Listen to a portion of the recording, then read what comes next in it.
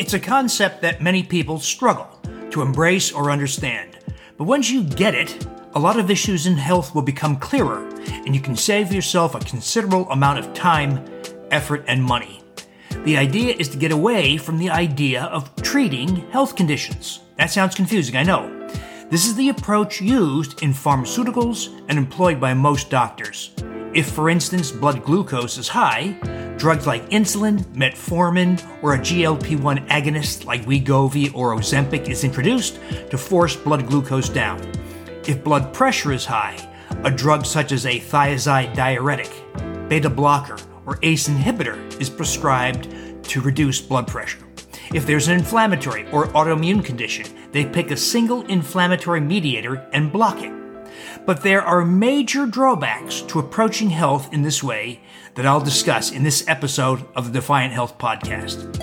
Instead, I would like you to consider a completely different approach. Rather than try to improve some health measure with a pharmaceutical or even a medical procedure, I would suggest that we instead address and correct the common factors that allow such health conditions to emerge in the first place. I'll explain what that means, but it means that this approach cannot just reduce blood glucose or blood pressure or reverse many inflammatory or autoimmune conditions, but can also result in weight loss, loss of abdominal visceral fat, reduce inflammation, improve insulin resistance, restore youthful characteristics, smooth your skin, restore healthy musculature, and provide other effects that yield benefits that go beyond the original issue. It's not uncommon, for example, to take this approach for, say, weight loss, but find yourself no longer a type 2 diabetic or pre-diabetic, or no longer hypertensive, while enjoying relief from multiple forms of skin rashes, irritable bowel syndrome, fatty liver, anxiety or depression, and hundreds of other conditions, despite having introduced no effort at treating these conditions. So, in this episode of Defiant Health, let's discuss this radically different approach to health. I'd like to also tell you about Defiant Health's sponsors, Paleo Valley and BiotiQuest. Paleo Valley is our preferred source for many excellent foods such as fermented beef, pork, and chicken sticks sourced from organic pastured animals, bone broth protein, and delicious low-carb superfood bars. BiotiQuest is my preferred source of quality probiotics crafted by academic microbiologist Dr. Raul Cano, probiotics created with attention to collaborative metabolic effects among microbes, the only probiotics available with this built-in feature.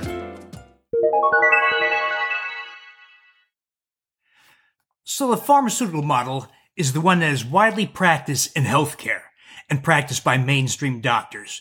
Identify an abnormal parameter and use a pharmaceutical or procedure to correct it, to address it. If it's high blood pressure, antihypertensive medication is introduced. It could be high cholesterol, for which a statin cholesterol drug is prescribed. It could be an autoimmune or inflammatory condition, such as rheumatoid arthritis or psoriatic arthritis, for which a costly biologic agent, often injectable, to block some mediator of that process that's administered. It could be a GLP-1 agonist, such as Wegovy or Ozempic, or a bariatric procedure to address overweight or obesity. But there are fundamental and sometimes severe, even life-threatening problems with this approach. One common problem with the pharmaceutical approach is that all the phenomena that surround a specific condition are not addressed by the treatment introduced. For example, in reducing high blood pressure with antihypertensive drugs, regardless of the form, could be a thiazide diuretic like chlorthalidone or hydrochlorothiazide. It could be a beta blocker like metoprolol or atenolol. It could be an ACE inhibitor like lisinopril. Well, all those drugs do indeed reduce blood pressure and thereby reduce risk for heart attack, stroke, kidney disease, aortic disease, and other problems. But here's the problem with that approach. Even if normal blood pressure is achieved with any of those drugs, risk for all those conditions persists. Let me say that again. Even if normal blood pressure is achieved on those drugs, increased risk for heart disease, stroke, kidney disease, etc., all persist. Or how about a statin cholesterol drug to reduce total and LDL cholesterol to low levels? Well, that may be the case, and it reduces cardiovascular risk a little teensy-weensy bit, by the way, far less than is often discussed by doctors and the pharmaceutical industry.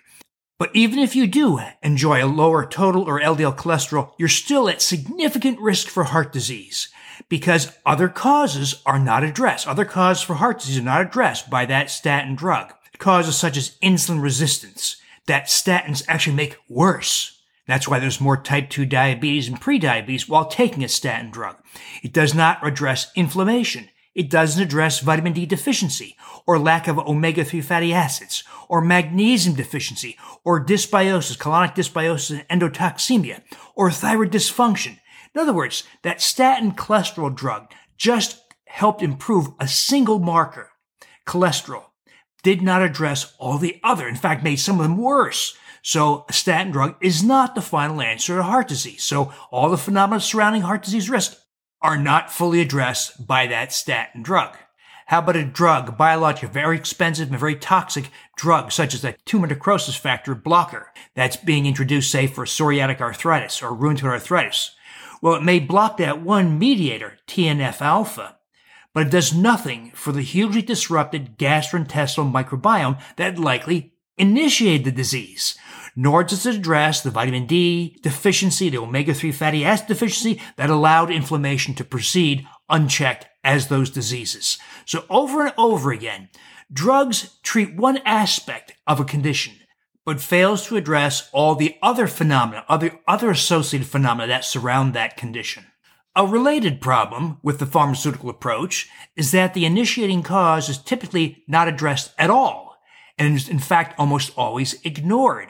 So if someone has bone thinning, that is osteopenia, or the worse situation of osteoporosis, and if the causes included vitamin D deficiency and magnesium deficiency, which are known to cause bone thinning, coupled with loss of gastrointestinal microbes that provoke oxytocin release, oxytocin being a master control over bone density, these causes are simply not addressed by a prescription for Fosamax or Boniva. In other words, if the bone thinning was initiated because of those missing factors, vitamin D, magnesium, oxytocin, the drug does nothing for those causes. It works by a different mechanism. And of course, you're subject to all the nasty side effects of those drugs.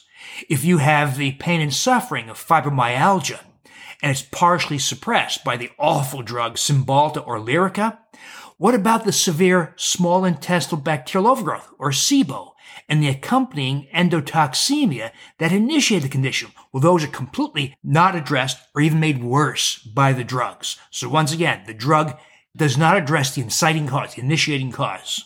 And because the underlying gastrointestinal process that started this condition has been ignored, this sets the person up. Though they may have less pain from the drug, this person has been set up for weight gain, type 2 diabetes, other autoimmune conditions, cognitive impairment, diverticular disease, colon cancer. So not addressing the original cause, the initiating cause, is a big mistake. But that is commonly done in the world of pharmaceuticals when they try to treat conditions. Another major fundamental problem with the pharmaceutical model of treatment is that side effects and unanticipated effects commonly developed. Think about the marked increase in potential for developing type 2 diabetes with statin cholesterol drugs. Or how about sudden cardiac death that results from taking a thiazide diuretic because of loss of potassium and magnesium in the urine?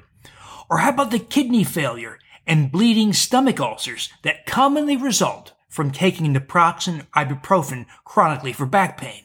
Or the increase in thyroid cancer, bowel obstruction, and the dramatic loss of muscle mass with GLP-1 agonists that ensure long-term health problems, including, by the way, regain of the weight. So you likely already know that the pharmaceutical model of treating conditions is a hotbed of potential for unanticipated or adverse events, sometimes dangerous events.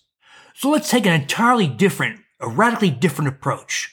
And instead of treating conditions, let's address factors that are lacking in modern life that allow abnormal health conditions to emerge in the first place. Let's talk about that further when we come back after a little discussion about the Defiant Health sponsors. The Defiant Health podcast is sponsored by Paleo Valley, makers of delicious grass-fed beef sticks, healthy snack bars, and other products. We're very picky around here and insist that any product we consider has no junk ingredients like carrageenan, carboxymethylcellulose, sucralose, and of course no added sugars. All Paleo Valley products contain no gluten nor grains. In fact, I find Paleo Valley products among the cleanest in their category. One of the habits I urge everyone to get into is to include at least one, if not several, servings of fermented foods per day in their lifestyles. Unlike nearly all other beef sticks available, Paleo Valley grass-fed beef sticks are all naturally fermented, meaning they contain probiotic bacterial species. And now Paleo Valley is expanding their Wild Pastures program that provides 100% grass-fed, grass-finished pastured beef and pastured chicken and pork, raised without herbicides or pesticides. And they just added wild-caught seafood caught from the waters of Bristol Bay, Alaska. Among their other new products are pasture-raised fermented pork sticks, chocolate-flavored grass-fed bone broth protein, and grass-fed organ complex in capsule form, and new essential electrolytes in powder form to add to potassium and magnesium intake, available in orange, lemon, and melon flavors. And for the fall and winter season, they've brought back pumpkin spice superfood bars. Listeners to the Defiant Health podcast receive a 15% discount by going to paleovalley.com/Defiant Health. And I'd like to welcome Defiant Health's newest sponsor, BiotiQuest. I've had numerous conversations with BiotiQuest founders, Martha Carlin and academic microbiologist Dr. Raul Cano. They have formulated unique synergistic probiotic products that incorporate what are called collaborative or guild effects. That is, groups of microbes that collaborate with each other via specific metabolites, potentially providing synergistic benefits. They have designed their Sugar Shift probiotic to support healthy blood sugars, Simple Slumber to support sleep, Ideal Immunity to support a healthy immune response, Heart Centered that supports several aspects of heart health, an antibiotic antidote designed to support recovery of the gastrointestinal microbiome after a course of antibiotics. The BiotiQuest probiotics are, I believe, among the most effective of all probiotic choices for specific health effects.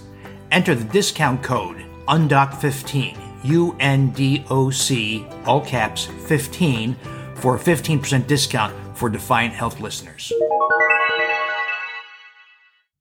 So rather than treat conditions by blocking some pathway or mediator in a pathway, or blocking some phenomenon like high blood cholesterol or blood sugar or blood pressure, let's instead address factors that allow all these conditions to emerge in the first place. The first thing we tackle, of course, is diet. We revert back to the diet that is programmed into the human genetic code. In other words, humans have lived on this planet for several million years, and there's a very specific style of eating that is programmed into your genetics. This is true for all creatures on the planet. Imagine, for instance, you see a lion tackle a gazelle or a wildebeest, tear its throat open the abdomen and chest, and eat the heart, liver, kidneys, and intestines. And you see this and you're disgusted. The lion has fragments of organs on his mouth and blood dripping. So you cage the animal, the lion, and you feed it kale and spinach. What's going to happen to that lion? Well, it'll be dead, probably in a few weeks or so, because you have violated the style of eating programmed into its genetic code that serves its physiologic needs. Humans are no different. And for the first several million years, the first several thousand generations, humans hunted and gathered. They did not cultivate nor harvest wheat or grains. So wheat and grains are very recent additions to the human diet. Even ancestral forms of wheat, such as einkorn wheat from before biblical times, caused problems in humans who consumed it. It caused, for instance, explosion, arthritis, tooth decay, and mineral deficiencies.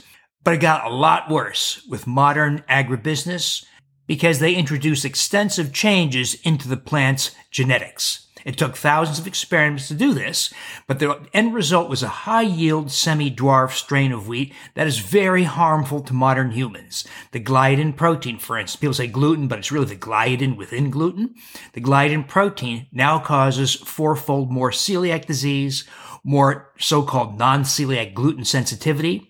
The amylopectin A carbohydrate causes extravagant rise in blood sugar and thereby contributes to weight gain, type 2 diabetes, and other phenomena that are caused by insulin resistance. There's wheat germ agglutinin that is a potent bowel toxin and is responsible for intestinal inflammation. There's phytates that bind minerals in your gut, minerals such as magnesium, iron, zinc, and calcium, and cause you to pass them into the toilet. So even if you're eating a healthy diet, you are mineral deficient. Banishing all wheat and grains, that is reverting back to the diet that humans have followed for more than 99% of our time on this planet, reverses numerous health conditions. It contributes to reversing weight gain and obesity. It reduces blood sugar, reverses type 2 diabetes in many instances, reverses prediabetes, reduces blood pressure, yields many gastrointestinal benefits. So just that change in diet provides you with enormous advantage in reclaiming control over health. And by the way, you'll end up doing the opposite of what dietary guidelines and what most physicians and dietitians tell you. Of course, telling you to cut your fat and saturated fat, eat plenty of healthy whole grains. A very destructive message that no one should be following. We also address nutrients that are largely lacking in modern life that, in combination, yield improvement. When restored, yield improvements in insulin resistance and inflammation. There's 4 major ones. There's some others, but there's 4 major nutrients that are lacking in modern life. Vitamin D, magnesium, iodine, and omega-3. Vitamin D because we lead our lives indoors. We wear clothes that cover much of the surface area of our skin, and you're not exposed to the sun to activate vitamin D in the skin. We get very little vitamin D from diet. There's a little bit in eggs, there's a little bit in liver and some other organs, but there's essentially very little in diet. So we rely on the sun. But many of us live in a northern climate and work indoors and wear clothing, so we can't rely on getting sun for everybody. If you live in a tropical climate, you could, but in most areas of the world, you cannot. So we supplement vitamin D, and that contributes to reversing all those phenomena, insulin resistance and inflammation, as well as providing many other benefits like increased bone density, that reduce triglycerides, reduce fatty liver, protection from winter blues, and many other benefits. Omega-3 fatty acids were supposed to be obtained by human consumption of brain matter from the animals we killed, as well as fish. Well, no one eats brain anymore. Modern people are so averse because we've been told cut your fat and cholesterol, and modern people have become too squeamish about eating brain. It would be nice if we get plenty of omega-3 fatty acids, EPA and DHA, by eating as much fish as we'd like, but you can't. In a modern world, modern fish is contaminated by mercury and shellfish by cadmium, both of which can accumulate and have toxic effects as they accumulate in your body. So we resort to omega-3 fatty acids that also makes a contribution to reversing inflammation, insulin resistance, and has many other beneficial effects, such as reduced risk for cognitive impairment and dementia, as well as reducing endotoxemia because it activates an enzyme lining your intestines that partially deactivates the endotoxin from bacteria. There's iodine that is lacking in many people. Most modern people were getting their iodine from iodized salt. Ever since 1924, when the FDA found that the science showed that lack of iodine, that was a big problem, a major public health problem in many parts of the country and other parts of the world, was causing goiters or enlarged thyroid glands in the neck. As many as 60 to 70% in some locations of the population had a goiter. And goiters were dangerous. They could compress your airway and you could suffocate, or you develop incapacitating hypothyroidism, gain a lot of weight, retain a lot of edema, and then finally die of congestive heart failure or go into a coma. That's called mixed edema coma.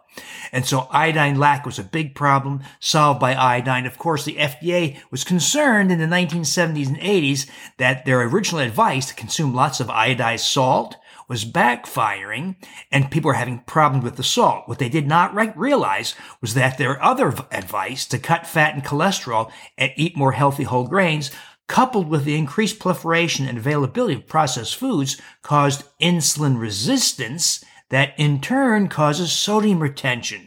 So they laid the blame on the wrong thing. It wasn't the salt that was largely to blame. It was dietary advice that led to insulin resistance and sodium retention. So when you get rid of foods that cause insulin resistance, wheat and grains and sugar, and you address factors, nutrients lacking, that also address insulin resistance and thereby sodium retention, we don't limit salt or sodium. But we need to get our iodine from a more secure source. If you get it from iodized salt, unfortunately, you open that canister and the iodine evaporates or volatilizes. within about 4 weeks. So if you're going to use iodized salt, you simply have to buy a new canister every 4 weeks. So an easier and very inexpensive thing to do is just buy iodine supplements, such as kelp tablets, dried seaweed, or potassium iodide drops.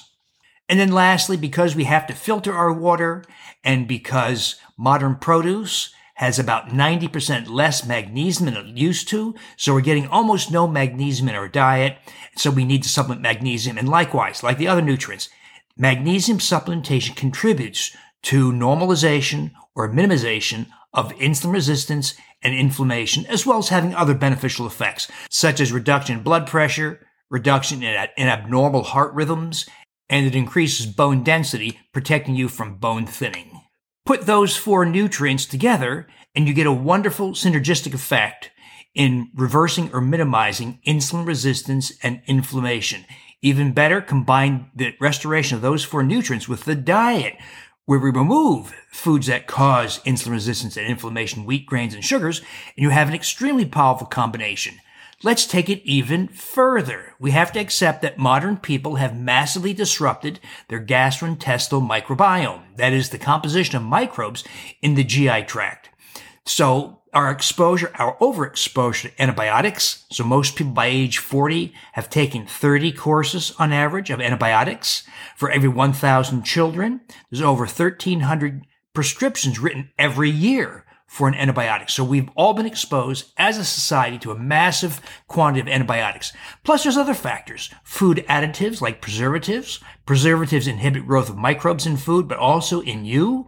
Emulsifying agents that cause mixing of food. Chemicals such as polysorbate 80 and carboxymethylcellulose and carrageenan that keep foods like ice cream and salad dressing mixed, but also disperse your mucus barrier in your gastrointestinal tract, which changes the microbiome and increases inflammation body-wide. There's other factors that disrupt your microbiome, such as stomach acid blocking drugs, non-steroidal anti-inflammatory drugs like ibuprofen and naproxen, glyphosate residues in wheat and other foods, other herbicides, other pesticides. And there's a long list of factors that disrupt your intestinal barrier and your gastrointestinal microbiome. For a full list, see my Super Gut book or my drdavisinfinitehealth.com, where there's a complete list of all the factors that you need to know about that can disrupt your GI microbiome.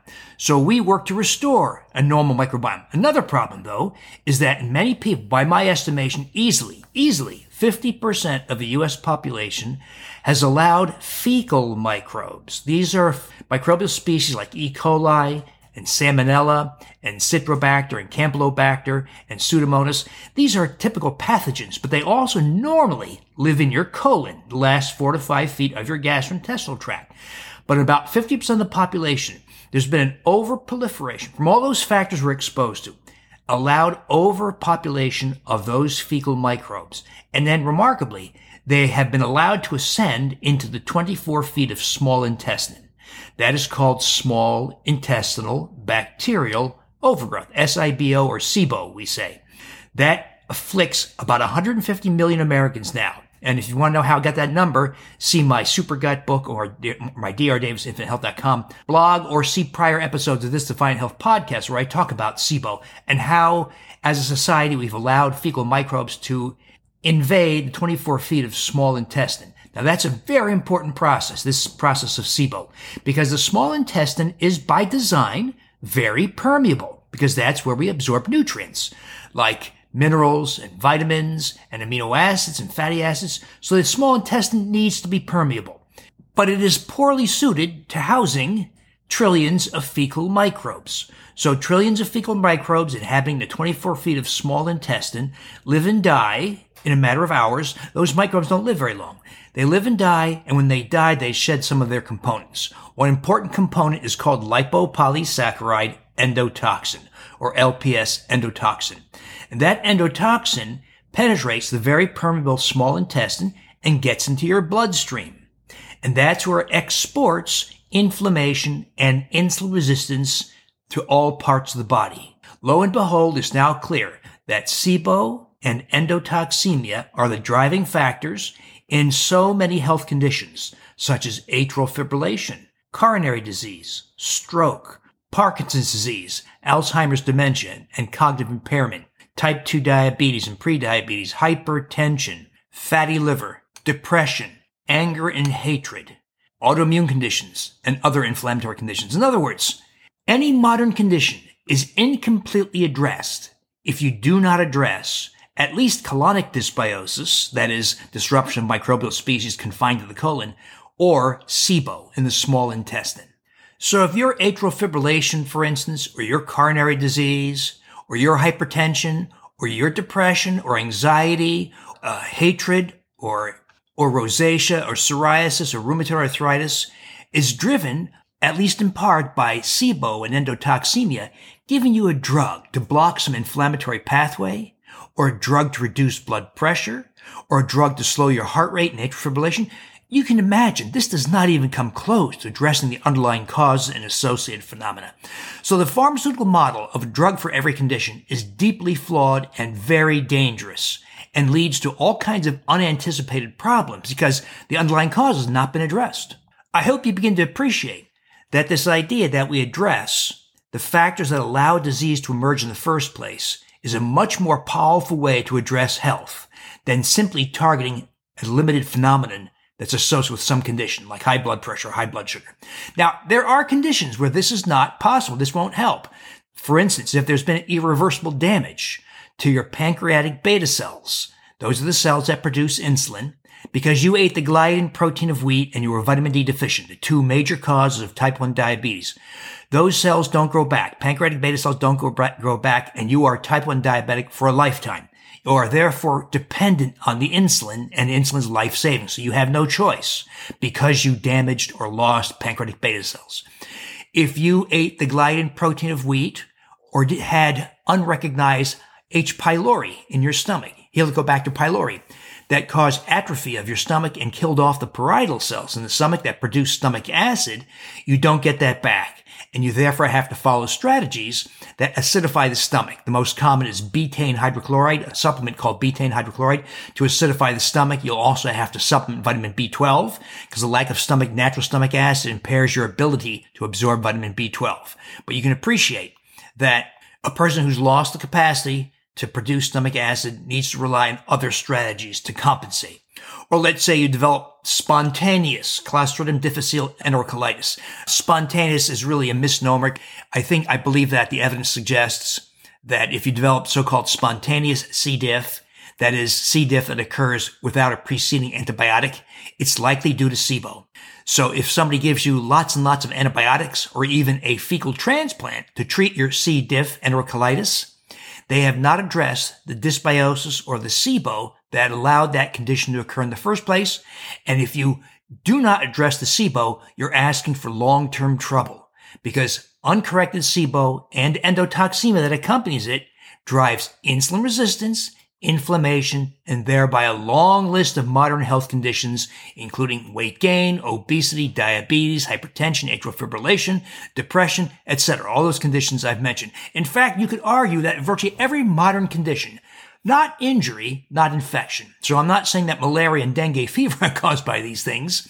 And of course, not breaking your leg by falling out of a tree or chasing an animal, but the conditions we're familiar with, the conditions that are all around you, in your family maybe, and your friends and your coworkers, the people with type 2 diabetes, obesity, heart disease, depression, all those common health conditions are simply not fully addressed and are only corrected in a limited way by the modern pharmaceutical approach. So addressing the factors that cause these conditions, or at least make them much worse, is a far more effective way to deal with these health conditions. The great thing about that is once you get this and you address all those factors, diet, those 4 nutrients, and the microbiome, by the way, we also take a little further by restoring nutrients that are largely lacking in modern life because of the silly advice to cut your fat and cut your cholesterol. Another thing that people abandoned was organ meats and thereby collagen and hyaluronic acid. Collagen is very rich in organ meats. Hyaluronic acid is also rich in organ meats such as brain and skin. Well, most people don't eat those organ meats anymore, so you're very collagen deficient, hyaluronic acid deficient. That has implications also. They're not quite as powerful as those previous things, the nutrients and diet and microbiome, but they do have significant effects. And they have effects that are youth restoring and anti-aging. Collagen, for instance, smooths your skin by increasing dermal collagen. Collagen also rebuilds the cartilage in your joints and restores the collagen in your arteries, making them healthier. The hyaluronic acid is a great lubricant in skin because it holds water, but it also further stimulates collagen deposition. It also increases the lubricant in your joints, the so-called synovial fluid, and it improves eye health and arterial health also. If all this interests you, this approach to correcting factors that allow disease to emerge in the first place interests you, I invite you to take a look at my books, the Wheat Belly books, Super Gut. Look at my blog, my drdavisinfinitehealth.com, with over 2,000 articles on these topics. Listen to prior episodes of my Defiant Health podcast, where you are right now, and I detail all these things. How to do the diet, how to bake, how to shop, what foods to avoid, how to make pizza, how to make donuts, how to make muffins and other foods so you don't feel like you're missing out on anything, how to replace the nutrients in what dosage, how to manage your microbiome, your gastrointestinal microbiome. We have something called SIBO yogurt. That is a fermentation process we follow that has been extremely and unexpectedly successful in eradicating SIBO. And then how to address collagen and hyaluronic acid, all detailed in all those places. I make it very available. I didn't go through that now for the sake of time, but you can find it elsewhere in many of my other media productions. Now, if you learn something new by listening to this Defiant Health podcast, I invite you to subscribe through your favorite podcast directory, post a review, post a comment. Help us build this movement of self-empowerment and health that keeps you free of the clutches of the healthcare system. Thanks for listening.